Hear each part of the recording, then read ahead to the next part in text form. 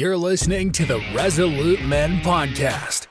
We have conversations with men who share how putting their faith into action has changed their lives and has empowered them to impact others. Now, on to today's episode. And then it all came crashing down in 2015. My first marriage, my marriage to my first wife ended in divorce, in part because I was unfaithful to my first wife and because I was a public person. My fall was very public. My worst season in life was broadcast farther and wider than any other thing I'd ever done. So it was humiliating. It was scary. It was, I felt a deep amount of guilt and shame and regret. I not only hurt myself, but more importantly, I hurt people that I loved. My now ex-wife, my 3 kids, people that looked to me, that trusted me to be their leader, whether inside the home or outside the home. I mean, it was a cataclysmic crash and burn. And that was in that happened in late spring, early summer of 2015. That following year was spent just kind of reeling. Everything, my life went from feeling like a dream to feeling like a nightmare almost overnight. Wow. I was embarrassed. I was convinced that my best days were behind me. I knew the church and the Christian world well enough to know that these aren't the kinds of things that people forgive very easily. At least the gatekeepers, they don't forgive this kind of thing. I felt then, and continue to feel now, but I'm totally okay with it. Sort of like an outsider, a misfit, someone who doesn't belong. And so, which I used to really have when I was in my resentful, angry stage of recovery, which is usually at the beginning. I was blaming everybody for the way I was feeling. I was blaming myself for some things, but I spent most of my time and energy blaming everybody else. That doesn't last very long before you bump up against a massive brick wall and you become a miserable person, and it's not bringing you any relief to pass the buck. And so God really started deconstructing me in a very powerful and comprehensive way. And through my wife, Stacy, who I married in August of 2016, my kids, a couple of good friends, a couple of good counselors, God just slowly started to bring me back to life. That's awesome. And so it was a long process. I kind of went off the grid for a while. And then in late 2017, I started writing again. And I was writing, it was very cathartic for me because I knew that if I was ever going to start communicating again, that even though the message of God's grace would be the same, it would be coming from a very different messenger. And I was convinced that what God wanted me to do was to tell the truth about myself and to share the darkest parts of my journey with people, to show how God's amazing grace meets us in our darkest corners and in our most hopeless places. So I started writing about that. And being very specific, telling the truth about myself in some uncomfortably transparent ways. And people started responding like crazy. And it showed me that there is a mass of people out there who are dying to be set free from their own secrets and struggles and sins and all of that stuff. And they don't feel like the Christian community or their Christian friends or their pastor or whatever are safe people to tell the truth about themselves to. Right. So here I was putting all my crap out there in the public, and people were literally writing to me from all over the world, telling me their own stories and their own feelings of abandonment and guilt and shame and loss. And some people were in in a jam because they got themselves in a jam. Other people were in a jam because someone got them in a jam. It didn't matter. The people who wrote to me were people who were in jams and suffering because of it. And so it just kind of clued me into the fact that,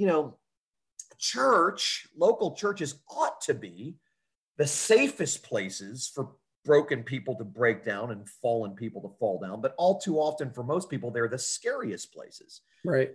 So, I started writing about that. And as a result of writing, I started getting invitations to speak.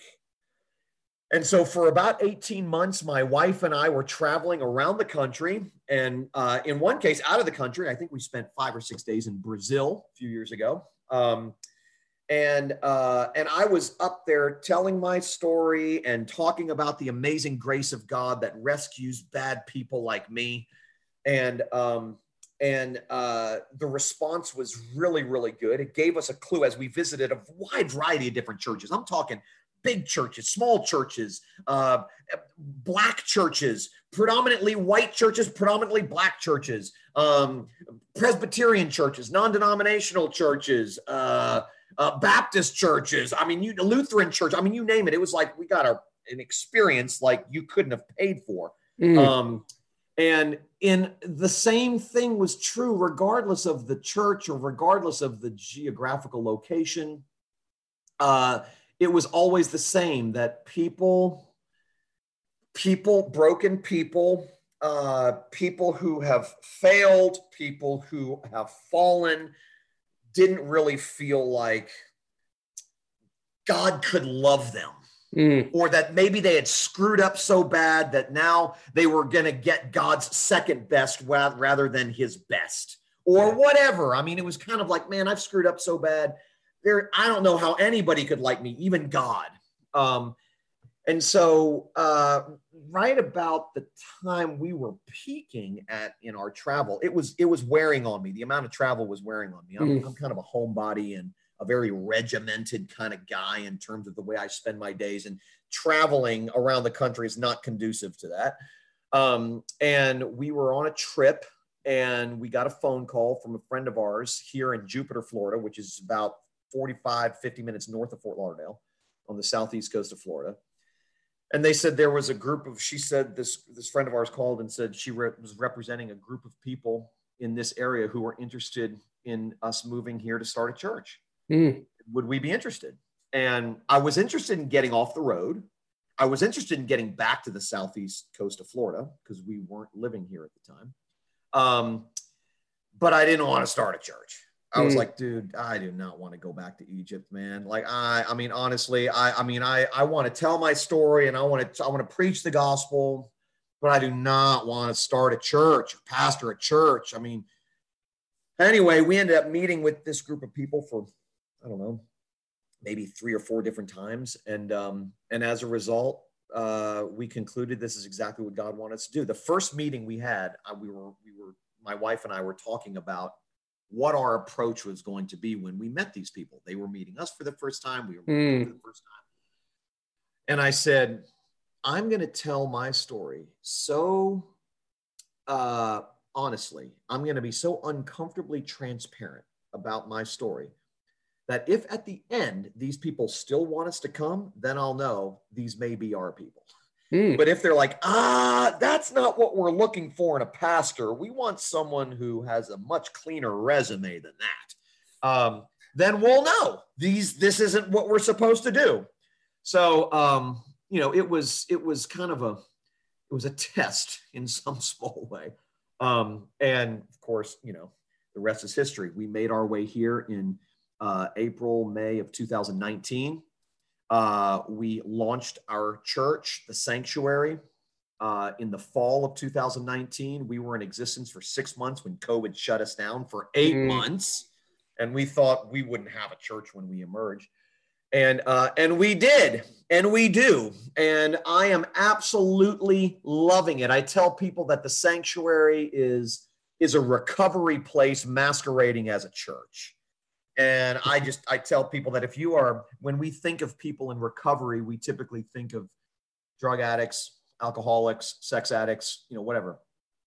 But in reality, if you are a human being, you are in recovery. We're all in recovery. If we've ever sinned or been sinned against, if we've ever betrayed or been betrayed, if we've ever been let down, hurt, whatever, or if we've ever hurt anybody else. I mean, we are all in recovery. There are two kinds of people in this world: people in recovery who know that they are, and people in recovery who think that they're not, but there's no one who's not in recovery.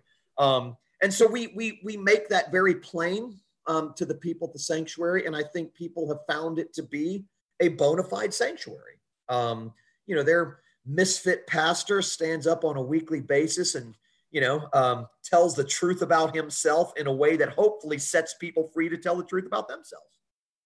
So that's what I've done, who I am, what I've done, and where I am, all in about, I don't know how long that took. My throat hurts so much because I've been talking. Well, take yourself a drink of water there. That's powerful. Very powerful. And it really ties in well. And I know we only have a few minutes left, so I want to respect your time because I know you got other things going on. You talked about the deconstruction of your life, right? And it seems like, if I'm hearing you correctly, because I think a lot of institutional churches are kind of going through a deconstruction process, at least the people are, right? So maybe you can kind of share like what is different now about how the sanctuary operates as a church versus your typical institutional church, and what are people really getting from that and how they're being freed? Yeah, that's a great question, man. I alluded to one thing I will say, which I've already alluded to, is I don't think it's enough for churches to have a recovery ministry, although that's good. A lot of churches do celebrate recovery, or, churches host AA meetings, or, whatever. But I don't think it's enough for churches to have a recovery ministry. I think the church needs to begin to see itself as a recovery ministry. So I tell our people, we have a variety of different recovery groups that meet throughout the week, but our largest recovery group is what are all those that gather on Sunday morning. We're not doing anything different here. We're essentially hearing, number one, we're worse and more desperate than we think we are. But number two, that God's grace is infinitely greater than anything we could ever ask for or imagine. And everybody needs to hear that. That's right. So I mean that, we really are posturing ourselves as a recovery place in that regard. I also think that for me personally, this season of ministry feels very, very different than any other season before this. My life is kind of divided into, my adult life is kind of divided into two parts, before 2015 and after 2015. And as I mentioned earlier, the message that I preach and that I communicate is essentially the same. I mean, there haven't been any real big changes at all. But the messenger is just a completely different person. And so while I'm saying the same stuff, I'm saying it from a different place. Not only does that make what I'm doing now feel different, but man, I mean, one of the things I realized in the deconstruction process of my own life is that I had, unbeknownst to myself, located my identity, my worth, my value, my security, my significance, in 1,000 things infinitely smaller than God's acceptance of me and God's love for me. And so, if I needed to write more books because writing books made me feel important. Now, I wouldn't have been able to say that at the time, and I was kind of blind to it at the time. But in retrospect, I look back and I'm like, man, I was living my life on a performance treadmill. I was, in using theological terms, I was trying to justify myself by my works, by what I did, who I could become, what other people thought of me, and whatnot. And so I was constantly in building mode, constantly. Well, God cut so much of that crap out. You typically don't know what it is you're depending on to make life worth living until it's gone. And I realized after I lost everything that I was so deeply dependent on all of these things to make me feel like I mattered, that when these things were gone, I didn't even know who I was anymore. So part of the deconstruction process for me was God identifying all of those things that I was finding my significance and security in, and then replacing those things with his acceptance of me, his love for me, his approval of me, and those sorts of things. Well, now, I mean, I don't give a rat's ass if our church has 50 people in it or 5,000 people in it. Like, I don't care. It feels very good not to care about that stuff, to feel like I don't have to achieve something in order to feel like I'm a human being, an important person. It feels, I think it was Janis Joplin who said that freedom is another word for nothing left to lose. That's exactly the way I feel, man. I don't have a reputation to keep up anymore. I don't have an image that needs to be managed anymore. Because I know beyond a shadow of a doubt, and God proved this to me over and over and over again when I was in the wilderness, because I know beyond a shadow of doubt that God loves me unconditionally and that there's nothing I can do or fail to do that would ever cause him to leave me. Well, that sets me free from needing everybody else to like me. Amen. I enjoy it if people like me, but I don't need them to like me because I know God loves me. Well, when I don't need people to like me, it makes me a little bit more unedited. I don't care as much about what you think. That's right. I'm going to tell the truth about myself. I'm going to be more honest about myself. I'm going to take the mask off more readily. Well, man, that's freedom. That is real freedom. And so that kind of freedom, I think, is being cultivated at the sanctuary. It's becoming a real sanctuary. It feels like that to me. And so, I think that the Christian community talks about the gospel, talks about grace, talks about those things, but there is a huge disconnect between grace on paper and grace in practice. And it's a disconnect, I think, that plagues the Christian community at large. You find great exceptions to this in a variety of different places. And I'm very grateful for those exceptions because those exceptions nurse me back to health. But for the most part, based on the stories that I hear and the people who come to us from all over the place, there's a real disconnect. Sure.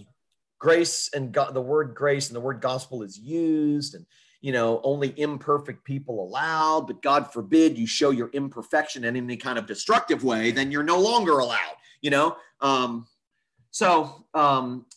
don't know what that means going forward for the church at large. I just know that it is incredibly relieving to me that Jesus said he will build his church, and therefore it's not my responsibility or anybody's responsibility.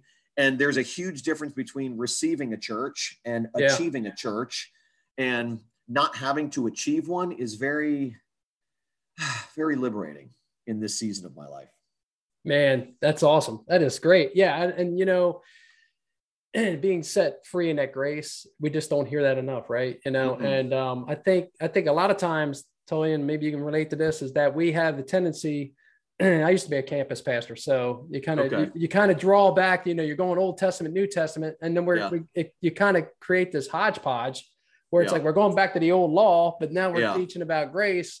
And it's like, I know I'm free in Christ, but there's always this factor. I got to do something else. And God's simply saying, no, it's finished. It's finished, man. I died for your past, present, and future sins.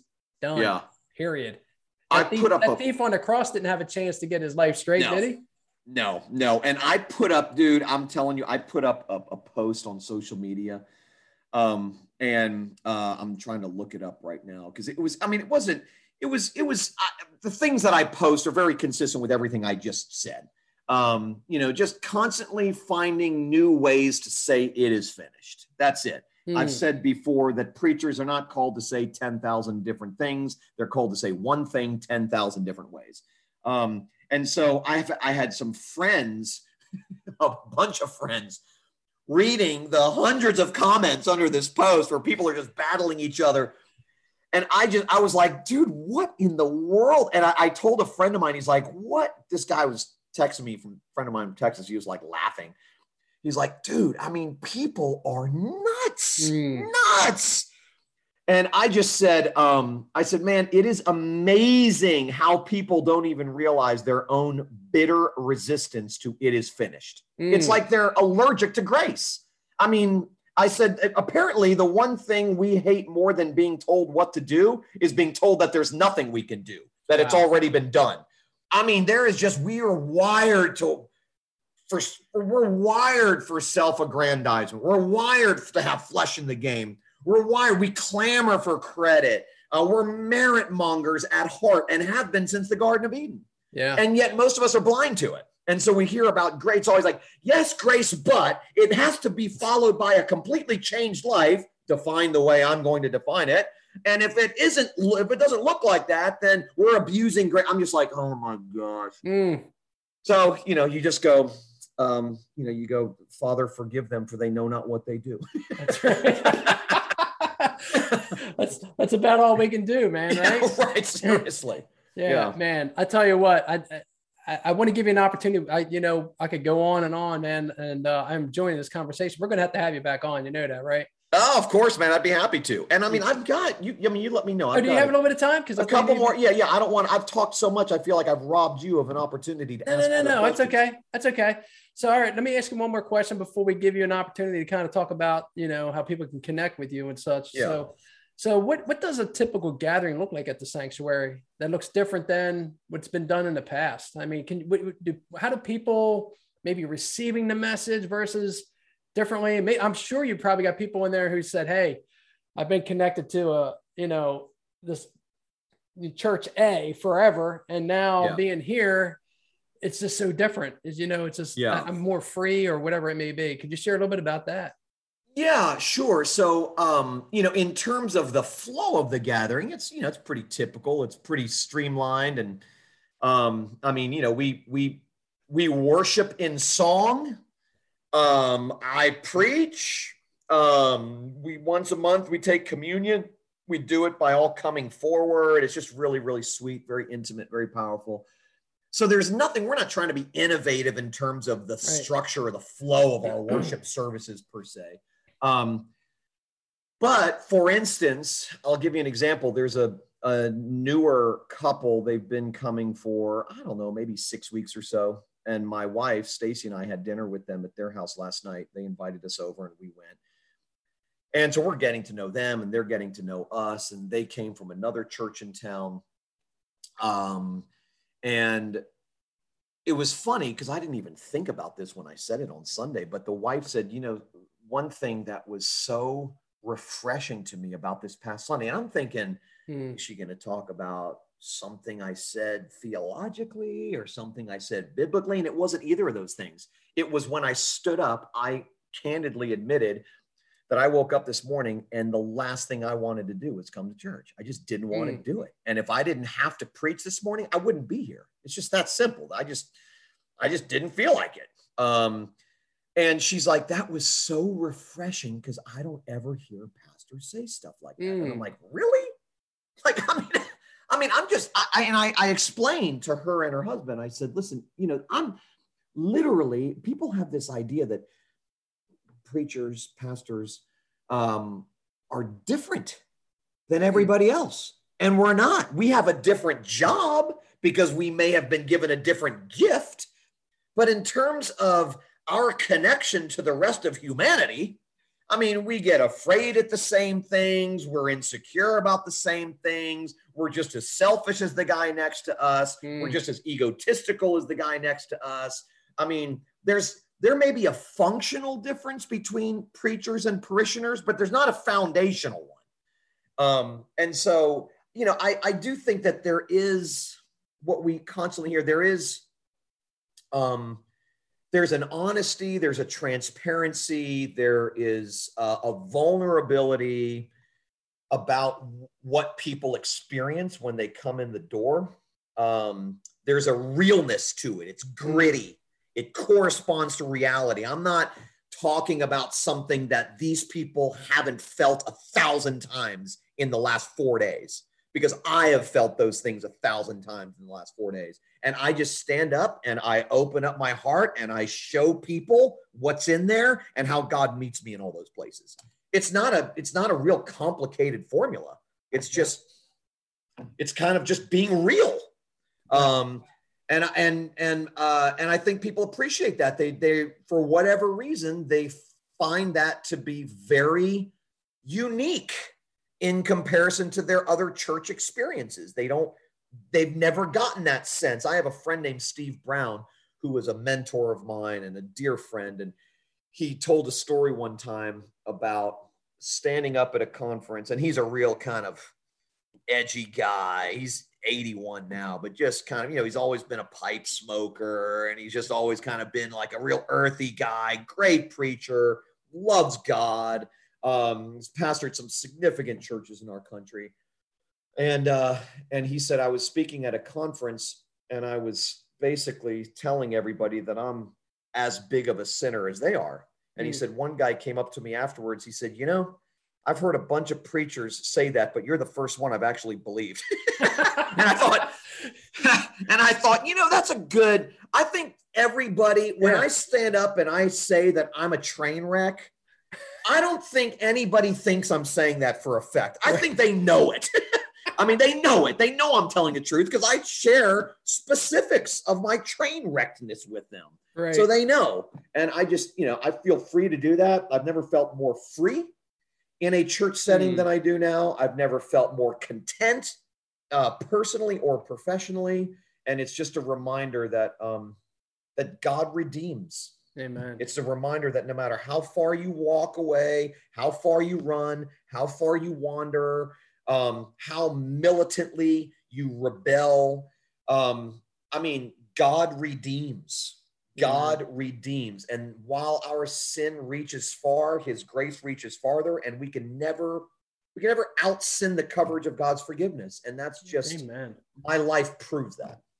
Man, that is powerful stuff. And you're right. There's authenticity with that. There's when you're being real, you know what I mean? It just allows everyone else just to rest. And I think, your approach when you do that, delivering the message and sharing your heart, sharing who you are and being very transparent, it just lets people know that, wow, maybe there's hope for me as well. That's right. That's right. It's awesome. I'm not beyond hope. You're not beyond hope. Right. Well, Tullian, I have really enjoyed this interview. Again, we're going to get you back on, man, but I want to give you an opportunity because I know you got some other places to go. But as we close, if listeners want to get connected with you, to connect with, in some sort of way through your ministry or want to reach you and learn more about your books, what's the best way to get in contact? Yeah, they can visit my website, which is not updated, but they can still reach me through that. They can email me through that, and it comes directly to me. I don't have a team of people. It comes directly to me. So they can go to my website, Tullian. It's just Tullian.net, TULLIAN.net, and they can find me. They can email me through the website. They can also find me on social media. I think my Instagram is Tullian TCH, and I think my Facebook and Twitter is Tullian T. So they can find me there, and I get a bunch of messages on my social media that I try to respond to. I can't respond to all of them, but I try to respond.